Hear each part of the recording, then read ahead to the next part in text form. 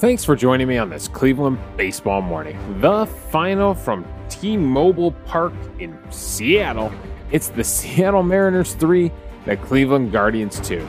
I'm Davey Barris, lifelong Cleveland baseball fan, and I want to talk about the actual game on the field, the thing I enjoy, watching baseball being played. Sorry, sometimes it's hard to keep the corporate names of all these new stadiums correct, so I had to look down really quick to make sure, yeah, T-Mobile Park.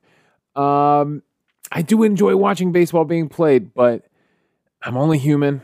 I'm a new dad who's getting barely any sleep still, and a 10-10 start, I wasn't going to make it. Look, I made it until the 7th inning stretch. I think that's pretty impressive. I'd be shocked if a lot of local Clevelanders were able to make it all the way to the end of the game. A game that ends up going 11 innings after a 10-10 local start time. Like, it's just... Oh, man, it's a shame because this was such a good game. This was such a better game than Thursday, right, with the 4 o'clock start. And I doubt many Clevelanders were able to make it to the end of this thing. I mean, that's just, man, such a late start. If they ever name me commissioner of baseball, I definitely would make a rule that when East Coast teams are on the West Coast, those games are not allowed to be 7 p.m. start times locally. It's brutal to the local fan base here on the East Coast. Like, God, I fought. I tried. I was in bed with headphones on, watching on my phone. You can't keep your eyes open after a certain point. And so, yeah, I gave up at the 7th inning stretch. And of course, I miss the big ending. I miss all the stuff that goes. I mean, so much happens from the 7th inning stretch on in this game. So many opportunities for both teams. And it was like a boxing match where they were both getting in shots. Just nobody can knock the other one off their feet. They were going to fight to a judge's decision in the 11th round until finally Seattle knocks us off our feet. Right? They finally get the knockout blow. You don't want to know the numbers with runners in scoring position. I'm going to have to tell you. If you don't want to know, I understand, but I got to tell you, the Guardians were 1 for 15 with runners in scoring position. 1 for 15. So many opportunities. They just couldn't. So many doubles, and Hedges is the only one who comes in to score in the 3rd inning. Rosario with a double, Freeman with a double, Jimenez with a double. They couldn't bring him in to score. They load the bases at one point. Can't get it done. So, yeah, the Guardians definitely had their opportunities to win this thing. I mean, 1 for 15. The Mariners on the other side were 2 for 9 with runners in scoring position. So they had less opportunities, but in the bottom of the 11th inning, Mitch Haniger is able to get it done. He's the hero 2 nights in a row. Remember, he had the big 3-run home run in the 1st inning of Thursday's game. So he's the hero 2 nights in a row for Seattle. All right, let's get into it. Let's get into the storylines of this game. And, I'm going to kind of start in order. I'm going to kind of go in order for this one because, it starts off Shane Bieber is dominant. He was at ace level last night with the strikeouts. The velocity wasn't quite there on the 4-seam fastball like it was in his last start. He only averaged 91.7, maxed out at 92.7. So, okay, the velocity wasn't there. He actually used the cutter a ton. Throws the cutter more than any pitch on the night. 30 times he throws the cutter. Was he doing it just to lefties? Let's look at that left-handers versus right-handers. And left-handers, yeah, we're getting majority of the cutters. The lefties were getting ton of cutters, and he was attacking all 4 quadrants with that cutter, just pounding the strike zone with it. They could not make good contact off of it. They were swinging at it, 18 swings, only 3 whiffs. They fouled off 7 and put 8 in play, but an average exit velocity of only 76.8. So really having a hard time squaring up that cutter from those left-handed hitters. But they got a ton of cutters, they got a ton of knuckle curves, and a couple of fastballs, 4-seam fastballs sprinkled in there. 1 change and 1 slider. So not really using those pitches against left-handed batters. Against right-handed batters, they're getting a ton of sliders. A ton. Just pounding that down and away zone, that glove zone for Shane Bieber with the slider, and then high fastballs. Throwing fastballs, keeping everything away from the right-handed hitters. Nothing down and in to a right-handed hitter the entire night. So that was the game plan for Shane Bieber, and it was effective. I mean, his final box score on the night, he goes 7 innings pitched, 5 hits, 2 runs, only 1 earned. Yeah, the Guardians did make some errors. They did make some errors in the background there. They're credited with only 2 errors. There was another one that hit off Naylor's glove that got changed from an error to an eventual hit. So it could have been 3 errors there. And Tyler Freeman, unfortunately, makes both of them. One a fielding error, one a throwing error. So playing third base, getting an opportunity to start on the field, and he ends up making 2 errors. That's a rough night for Tyler Freeman. So it's 2 runs, 1 earned, no walks, 9 strikeouts for Shane Bieber. On 93 pitches, he's only hard hit 6 times. Really dominant with the 9 strikeouts. I mean, he had them a lot. A couple of these were looking too. So how did he do it? Let's go to all batters, not just the right-handed batters. And he did it with a bunch of pitches down to that glove side. One was a called strike to Eugenio Suarez. He froze him with a 4-seam fastball. But then he got some chase, right at the knees, right at the bottom of the strike zone. He got Jesse Winker chasing a cutter down there. He got Julio Rodriguez chasing a slider. He got Carlos Santana chasing a knuckle curve down there. He got Mitch Haniger down and away with a chasing a slider down and away out of the strike zone. And then a couple of called strikes. He froze Julio Rodriguez in the first inning with a fastball. He got Eugenio Suarez with a slider at the top of the zone, and then he freezes Sam Haggerty with a knuckle curve just off the plate on his arm side. He was getting some calls there on those called strikes, but that's how he did it. 3 sliders, 2 knuckle curves, 1 cutter, and 2 fastballs. So really using all of his pitches for strikeouts. That's how good Shane Bieber was last night, how locked in he was. Going to the player breakdown page, the whiff rate on the slider and the knuckle curve, it's what you would expect. A 56% whiff rate on the slider, a 63% whiff rate on the knuckle curve. Add in some called strikes. Both pitches are over 50% CSW.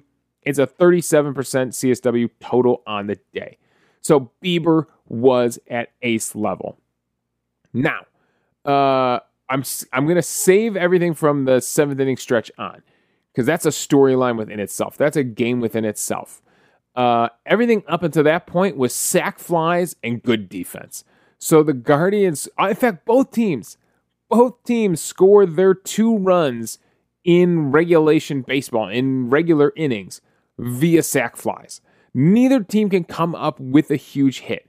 In the 3rd inning, it would be Austin Hedges getting things going for the Guardians with a double. Miles Straw would line out and he would advance to 3rd.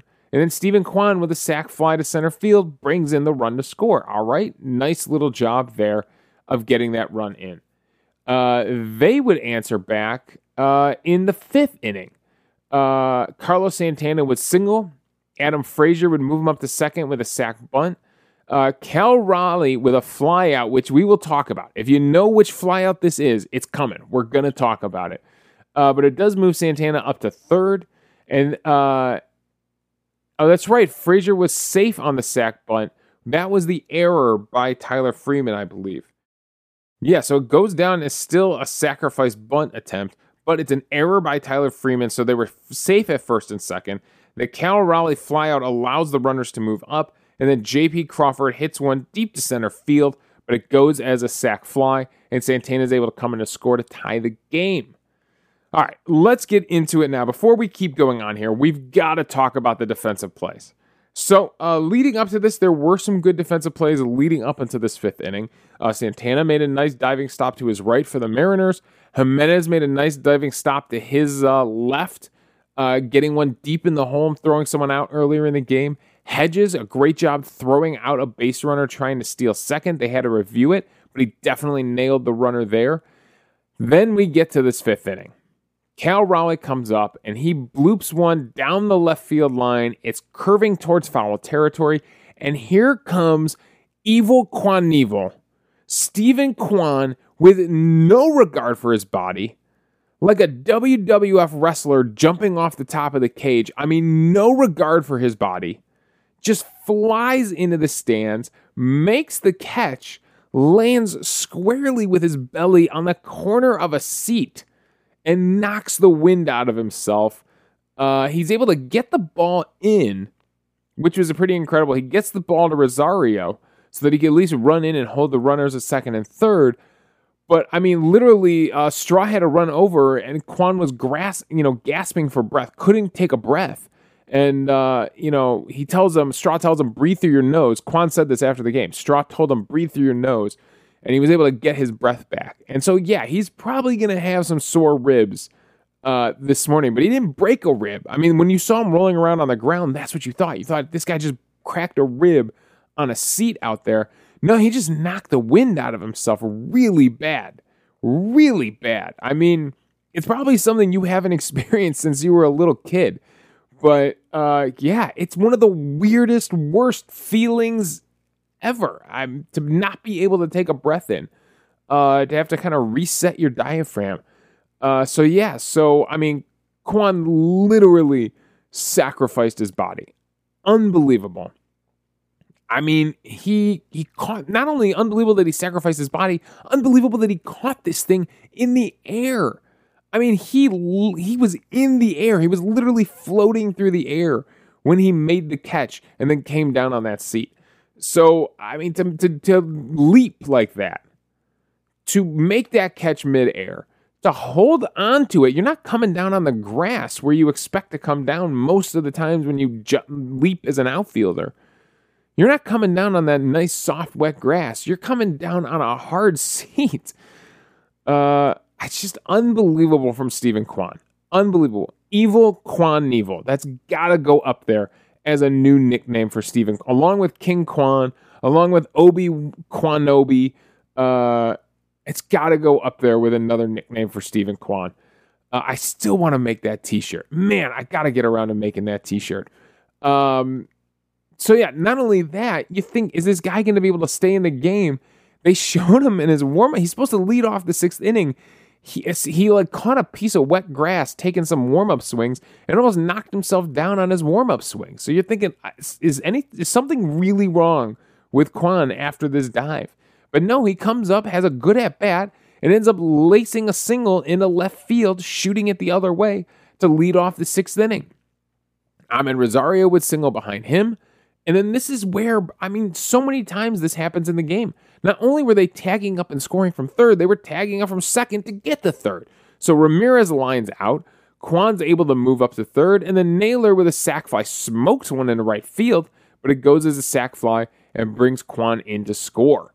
So we take the 2-1 lead. That's where I give up. I fall asleep. I mean, Tyler Freeman with a 1-out double in the 7th. This is what I'm talking about, opportunities. Freeman with a 1-out double. Austin Hedges singles, but Freeman doesn't get a good jump, so he can't score. And then Miles Straw would fly out weakly, and then Kwan would line out, unfortunately, to end things. And they can't bring Freeman in to score. They can't get that insurance run, which would have been so huge. And then he stays out there. Bieber stays out there for the 7th inning. Starts off with back-to-back singles from Eugenio Suarez, Carlos Santana singles, and then Adam Frazier delivers the sac fly that brings in the tying run. Cal Raleigh with a ground into a double play to end any further threat, but the Mariners do their job, and they tie it up on another sac fly. So every run that comes in to score in regular baseball via the sac fly. So then they shut us down 1-2-3 in the 8th inning. We're going to talk about the bullpens in a second here. They have their chance in the top of the 8th. Who was pitching for us in the top of the 8th? This would be Trevor Stephan comes in. After Karinchak strikes out this is Karinchak, right? Bieber pitches the 7th. This is Karinchak in the 8th inning. A lead-off walk. You're thinking, oh no, here we go, another Karinchak inning. But no, he strikes out the side after that. Gets Jesse Winker on a high curveball that gets Jesse Winker thrown out of the game, gets their manager thrown out of the game at this point. So you're feeling like the momentum is on your side. Andres Jimenez then starts off the 9th inning with a leadoff double, but they can't bring him in to score. Oscar Gonzalez would ground out. Tyler Freeman with a weak, shallow fly out, can't bring the runner in to score. And then Palacios pinch hits for the catcher, and he pops out to end the threat. They can't bring him in to score. 3 guys with runners in scoring position can't get it done in the top of the 9th inning. Now, granted, they're facing a really, really good Mariners bullpen at this point, but they can't get it done. So we go to the bottom of the 9th now. This is Trevor Stephan pitching for us. They get a leadoff double. Both teams start the 9th inning with leadoff doubles. He's able to then strike out Eugenio Suarez, strike out Santana. He does give up a single to Adam Frazier, but it can't bring the runner in to score. And then Cal Raleigh would ground out. Cal Raleigh left a lot of runners on base. Cal Raleigh would ground out to end the threat in the 9th inning. Trevor Stephan is able to get out of it. All right, so we go to the 10th inning. We start with that guy on second base. It's Luke Maile out there at second base. Myles Straw to kick things off. Man, Myles Straw, another 0 for day for Myles Straw in that 9-hole. It's bad. It is really, really bad. Strikes out here in the 10th inning. Can't move the runner over. Can't get it done. You got one job there, and that's to get the runner to third, and he can't get it done.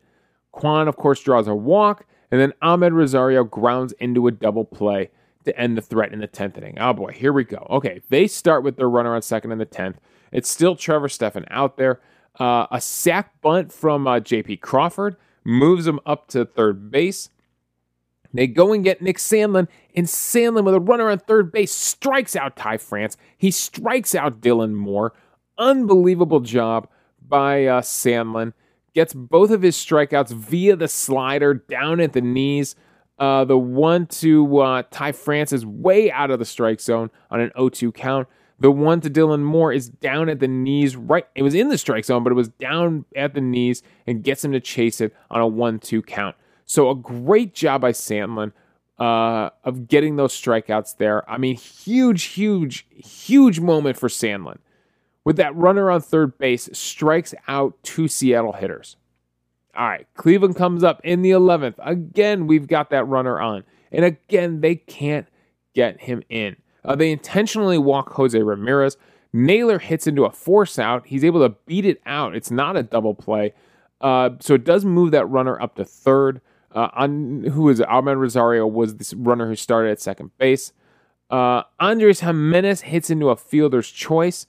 It's an infield play, and they gun Ahmed Rosario out at home plate. Then Oscar Gonzalez draws a walk and loads the bases. Tyler Freeman comes up with the bases loaded and hits into a force out to end things. So, again, I mean, they get the runner to third this time. They can't bring him in to score. They load the bases in the 11th inning, and they just can't get that runner in to score. I mean, man, it was like, it was like watching the waves roll in, right? The breakers roll in. You just can't get past the huge waves, someone trying to get off the beach, and those big waves just keep crashing in and knocking you back to the beach. That's what it felt like for the Guardians offense. They just couldn't get that run in. There were just huge waves crashing down on them, and they just could not advance any further and get that run in. Something was blocking us. Something was stopping us from scoring last night. Well, it didn't stop Seattle, because in the top of the 11th inning, Clase goes in a non-save situation, and first batter, Mitch Haniger, lines a single into the outfield. Where did he hit this thing? Doesn't matter. He lines one into the outfield. Line drive to right field. That's right, right field. Oscar Gonzalez comes up throwing, but it doesn't take the time, maybe. Maybe if he takes another second to really lock onto the target, but he kind of throws it way up the third base line. It's not cut off, and the runner is able to come in to score. If they cut the ball off, it would have been a really close play. To be able to turn and throw that thing home would have been a really close play. I understand why they kind of let the ball go through, but the ball wasn't anywhere close to home plate. It was way up the line. So Gonzalez, who usually has a monster arm out there in right field, I trust in Gonzalez throwing out there in right field. He just rushes it just a little bit here. The 11th inning gets to him, and he throws it up the line. And Haniger, again, is the hero. So that's what went down. If you fell asleep, that's what went down. I'm telling you, we had chances. We had so many opportunities to get this thing done. We have the advantage in extra innings. The away team always has the advantage in this new format of extra innings with that runner on second base. And 2 innings in a row, we failed to bring him in to score. We just could not. Man, we could not hit with runners in scoring position. So they're able to get it done. And both bullpens, frankly, were fantastic. I looked up the numbers on Clase. When in a tie game, now it's not many at-bats. I mean, it's 8 games he's gone into a tie game. It's 20 at-bats, but they are hitting 300 off him with a 633 OPS. So they are hitting off him in tie games. And it's what we see all the time with closers. You bring them into a tie game, and suddenly they're just not themselves. When his team is ahead, he's got a 9.40 strikeout to walk ratio. When it's a tie game, it's only a 3.0 strikeout to walk ratio. He's only got 3 strikeouts in 22 plate appearances in a tie game situation. In extra innings, again, not so great in extra innings. It's only been 6 games, but he's got a 294 batting average against. He doesn't have an ERA because that runner at second is always considered an unearned run. So his ERA is actually 0, but he's given up 4 runs in 6 games in extra innings. It's not great. A 294 batting average against, a 627 OPS, only 2 strikeouts in extra innings. So extra innings without a save situation, it's just not there from Emmanuel Clase. So it's a typical thing we see from closers. For some reason, the mentality changes when it's not a save situation. I don't know what it is, but closers struggle. And he threw him a fastball. And Haniger, we talked about this yesterday, hammers fastballs. He's a 297 hitter against fastballs. He's got a 594 slugging.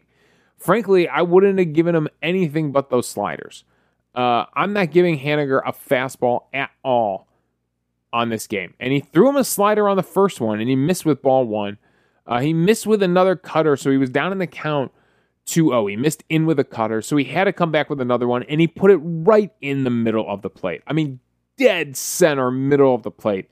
And it's no wonder that Haniger is able to line this one into right field. He was patient. He sat back. He recognized this pitch was in the middle of the plate, and he shot it into right field at 106 mile per hour exit velocity. So it's a good at-bat from Haniger. If Clase if he hits with that first slider, does he just stay with sliders the rest of the at-bat? Honest to God.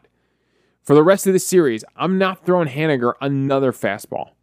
I'm throwing him all off speed stuff. Now, he did hit a Trevor Stephan splitter earlier, which he sucks against off speed pitches. He's a 222 hitter against off speed pitches.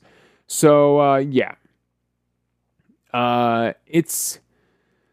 man, it sucks. It really sucks. But their bullpen was absolutely dominant. I told you there were a few names that you hadn't seen yet in their bullpen.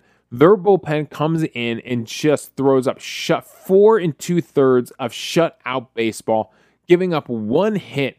Matt Brash, Paul Sewell gets the 8th inning. Diego Castillo gets the 9th. Matthew Festa comes in for the 10th, and Penn Murphy comes in and gets the 11th. They were walking guys. They gave up a few walks. They just didn't give up any hits. Meanwhile, our bullpen was also dominant. I mean, Karinchak comes in and does that 8th inning, the leadoff walk, and then strikes out the side.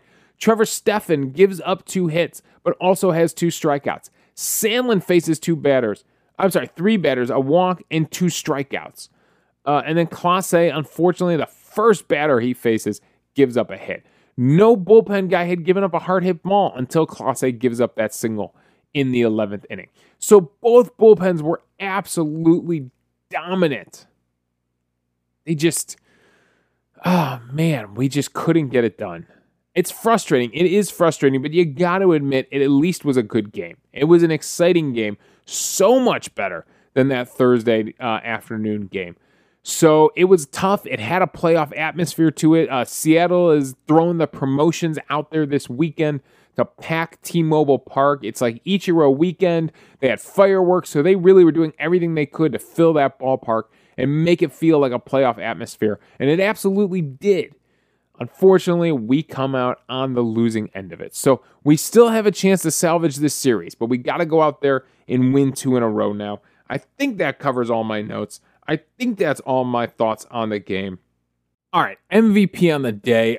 We can't stop talking about this game until we do MVP on the day. It's our signature segment, right? So who we going with on this one? Oh, man, this is tough. I mean, Bieber was fantastic, but for the diving catch, for sacrificing his body, and then coming up and getting a leadoff hit to lead off the 6th inning, I have got to give MVP on the day to Steven Kwan. For the heart, for the hustle alone, Steven Kwan was definitely the most valuable player on the field for the Guardians. So even though Bieber was at ace level with the 9 strikeouts, Kwan has taken home MVP on the day. Coming up, we got another 10-10 start in this Saturday night game. It's Plesac going against Castillo. And then we get another afternoon action on Sunday, a 4-10 start. It's Savali going against Ray. And that's going to be a tough matchup. I mean, Ray has been a really solid pitcher. So is Castillo for that point. I mean, Seattle has put together a really, really good pitching staff. That's how they're doing it. They're doing it. They're taking the Cleveland blueprint. They're taking the Cleveland blueprint. They've put together a really, really ridiculously good pitching staff. They didn't draft these guys like Cleveland did. I mean, Cleveland did it through the draft. They did it a little bit through free agency, a little bit through trade, right? Getting Castillo, getting Robbie Ray. Logan Gilbert is one of their guys. So yeah, they really have done a good job of putting together a pitching staff. And we have our work cut out for us. We're going to face 2 good pitchers here to finish up this series. And I don't think you'd think Plesac and Savali are the top of our rotation. So I would say starting pitching, they definitely have the advantage for the next 2 nights. We'll see what our guys can do. Can they finally give Plesac some run support? Can Plesac finally get another win? He's 2-11 on the season. Oof. This is not a season to remember for Zach Plesac. So we got our work cut out for us.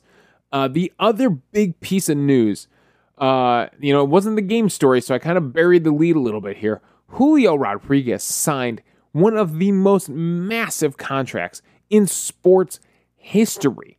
It could keep him in Seattle if everybody picks up their options. It could keep him in Seattle until like 2037. It's basically a career contract for Julio Rodriguez. And I'm not giving you specific numbers because who knows what this thing is eventually going to turn out to be. Like there's an initial 8 years for a certain amount of money. Then there's a team option for like another 7 or 8 years. But there's also, if they decline that, there's a player option for like 5 years. So this thing could be anything when it's all said and done. It's weird that they make this, career contract, but both sides leave themselves out at certain points in the contract. It's very bizarre, but this thing could be like north of 400 million or something like that if everything gets picked up. Some of these things are based on where he ends up in MVP voting, right? If he is up there in MVP voting, then options automatically kick in. I mean, it's crazy. It really is one of the most unique contracts you will ever see. Jeff Passan tweeted out a lot of the details. So Julio Rodriguez is going to be a Seattle Mariner for a long, long time. Is there a Guardians player that you would like to see get the Julio Rodriguez type contract? I mean, they believe in him because they think he's going to be a power and speed guy, right? They think he's going to be a monster power hitter and steal bases. Basically, it's what we would have thought of Grady Sizemore. He's basically their Grady Sizemore. You remember when Grady Sizemore came up in the mid-2000s, this guy was going to be MVP caliber stuff for years. That's what we thought. And the injuries, playing center field, just beat him up. I mean, this is Griffey. This is what they wish they would have given Griffey, right? The contract they wish they would have signed Griffey to back in the 90s before he leaves to go to the Cincinnati Reds. I feel like this contract is, they've literally been waiting all this time to get a center fielder as good as Griffey was, and they think they have it in Julio Rodriguez, and they're not going to make the same mistake. So I don't know. Is there a player right now on the Guardians? I mean, we did lock up Jose Ramirez. Is this the kind of contract you wish they would have given Francisco Lindor when he was a rookie? I mean, Steven Kwan is our best rookie right now. Do you want this contract for Steven Kwan? He's not really the power hitter. He does it in a different way, but Kwan could be just as good as Julio Rodriguez. In fact, they're probably going to be 1, 2, 3 maybe for the AL Rookie of the Year with Rushman from the Baltimore thrown in there. And so do you want Steven Kwan to get a contract like this? Would you want Kwan to be a Guardian for life? I kind of would. I mean, I don't know about a contract like this, but I would like him to be a Guardian for life. Are they going to save a contract like this for George Valera, right? Or one of the shortstop, one of the star shortstops they have coming up through the system? Andres Jimenez, is he worthy of a contract like this? So it's an interesting question. I don't know if there's anyone that's, well, it's not my money, so who cares? But I don't know if there's anyone. We're not conditioned to seeing contracts like this. So it's hard to even wrap your brain around a Guardians player getting a contract like this that would literally keep them here for, the next 15 years. It's pretty crazy stuff. So congrats to Julio Rodriguez and his family, and it's huge. I mean, it's awesome that a team is able to lock up their star. Congratulations to the Seattle Mariners fans. I'm sure all their fan podcasts right now are going crazy talking about this contract.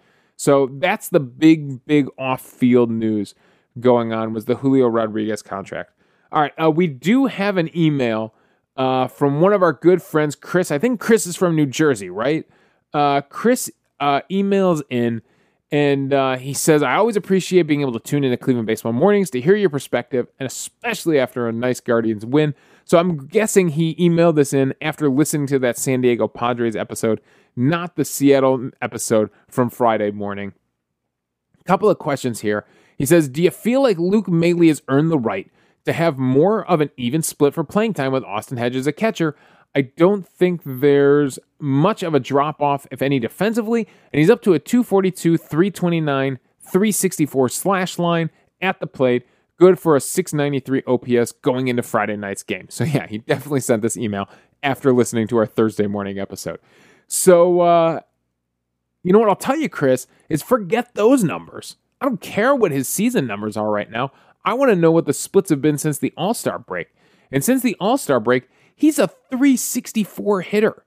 In 48 plate appearances, he's hitting 364. There's Luke Maile with a 417 on base, with a 545 slugging, a 962 OPS since the All-Star break. Meanwhile, Austin Hedges is only hitting 207 since the All-Star break in 76 plate appearances, so it's kind of been a 2-to-1 ratio, right, in favor of Hedges.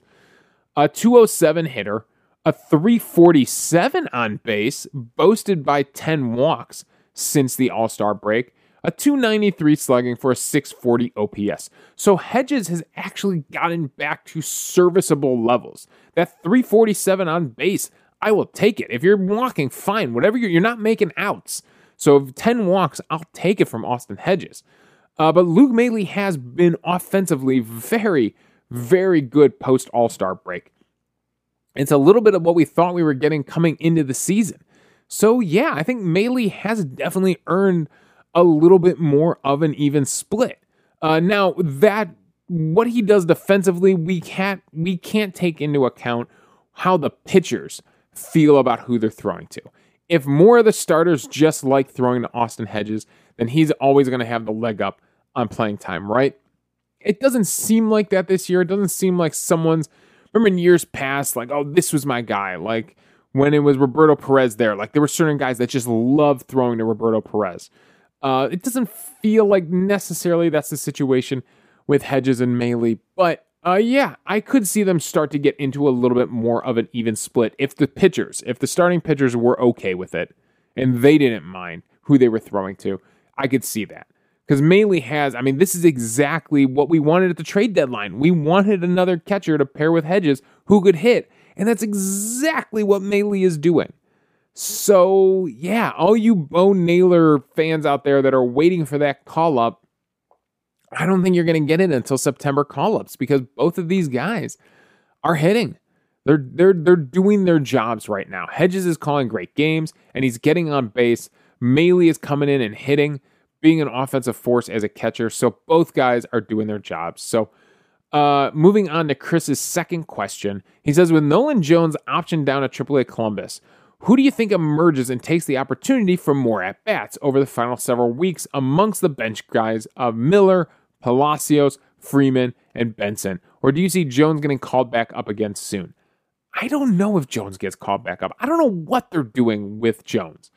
They've got him playing right field down in Columbus. What does he need? Why isn't he working at first base? Why is it? I mean, unless they come out and tell us, look, we tried Nolan Jones at first base. He's been working on it, in pregame warmups and stuff like that, and it's just not working. He's just not a first baseman. Unless they come out and say that, why the hell isn't Nolan Jones getting reps at first base? He DH'd twice. He played right field last night. Gabriel Arias is getting reps at first base. They're trying to bring him up as a first baseman, maybe. I could see that for a September call-up. I could see Arias and Jones coming back when the September call-ups happen. And Bo Naylor. Frankly, though, Columbus has a chance to win the. They're in 69 and 50. I'm sure they're up there in the standings for the International League. For AAA, so I'm sure maybe they leave those guys down there to make a little bit of a playoff run. Sometimes they'll do that. If an affiliate team has a chance, they're in second place right now in the International League West behind Nashville, 3.5 games behind Nashville. So I don't know exactly how the International League playoffs work, but yeah, I would imagine if they have a chance to win something down there, they're going to let those guys play that out. But yeah, I can see a couple of these AAA guys getting the call up right in September. As far as at bats go right now, I mean, Miller's going to continue to get his at bats splitting time at first base. Naylor just can't be out there every day playing first base. Palacios going to get his opportunities as a pinch hitter. I think they're going to continue to work Freeman in around the infield and let those guys DH. I wouldn't be surprised if somebody else, right? Ramirez DH'd last night. I wouldn't be surprised if somebody else is DHing tonight. So Freeman's going to continue to get his opportunities that way. And Benson is still tied to Straw in center field, right? They keep giving Straw opportunities out there. I would love to see Benson get more playing time because of this in center field. So I honestly think it's going to be split amongst all these guys, Chris. I don't think any one guy is really going to come in and get those at-bats that Nolan Jones was getting. I think you're going to see Palacios continue to get used as a pinch hitter. I think you're going to get Freeman continue to be worked around the infield, playing all three positions that he plays. And I think Benson is going to be splitting time with Straw in center field. And I don't think any of that changes because of Nolan Jones. The only one who gets more playing time, frankly, because of Nolan Jones, is Oscar Gonzalez. Gonzalez is going to be your everyday right fielder. There's no platoon or anything going on out there. He is it in right field. So, yeah, I mean, even though they've got other outfielders in Benson and Palacios on the roster, I don't see why when you're penciling in a lineup and you want to take Kwan and Gonzalez out of that lineup. Right? Those guys are playing every day pretty much. So maybe on a Sunday, on a getaway day, you would rest a Gonzalez and put a Benson in right field or a Palacios out there in maybe even in left, and Kwan maybe getting a rep or two in center field. We'll see. I mean, Kwan has been so good in left field. It'll be interesting to see if they ever move him off of that and play a little center field. So I think it's going to be evenly split around, and I don't think Nolan Jones is coming back anytime soon. I mean, we are getting close to September call-up, so maybe, but I don't think he's getting brought back to the 26-man roster anytime soon. They clearly want him to get everyday at-bats down there in Columbus. So we'll see who gets September call-ups. It'll be interesting to see with Columbus, in a position to maybe make the playoffs down there in AAA. So that's all my thoughts on this one. It's a Saturday morning, so we're going a little bit long, but that's all right. It was an exciting game. There was off-field news. We got a great email from Chris. So we went a little long today. We had some fun talking baseball. All right, again, the final from Seattle. Yeah, the Mariners got us again. It's the Mariners 3, the Guardians 2. You can follow me on Twitter at Davey Barris. Go ahead and make that nickname Evil Knievel blow up on Twitter. I tweeted it out when I saw the catch. You can follow me on Twitter at Davey Barris. You can email the show at clevelandbaseballmornings@gmail.com, just like Chris did. Let me know your thoughts on the game, the team, on who should get more at-bats. We'll discuss it on the show. Also, I'm hosting this podcast on Anchor, so if you go to anchor.fm/Cleveland Baseball Mornings, you can leave a voicemail for the show. We'll play them back on the air, respond to your thoughts, and we'll have a fun conversation amongst the fans about baseball. So thanks again for joining me on this Cleveland Baseball Morning.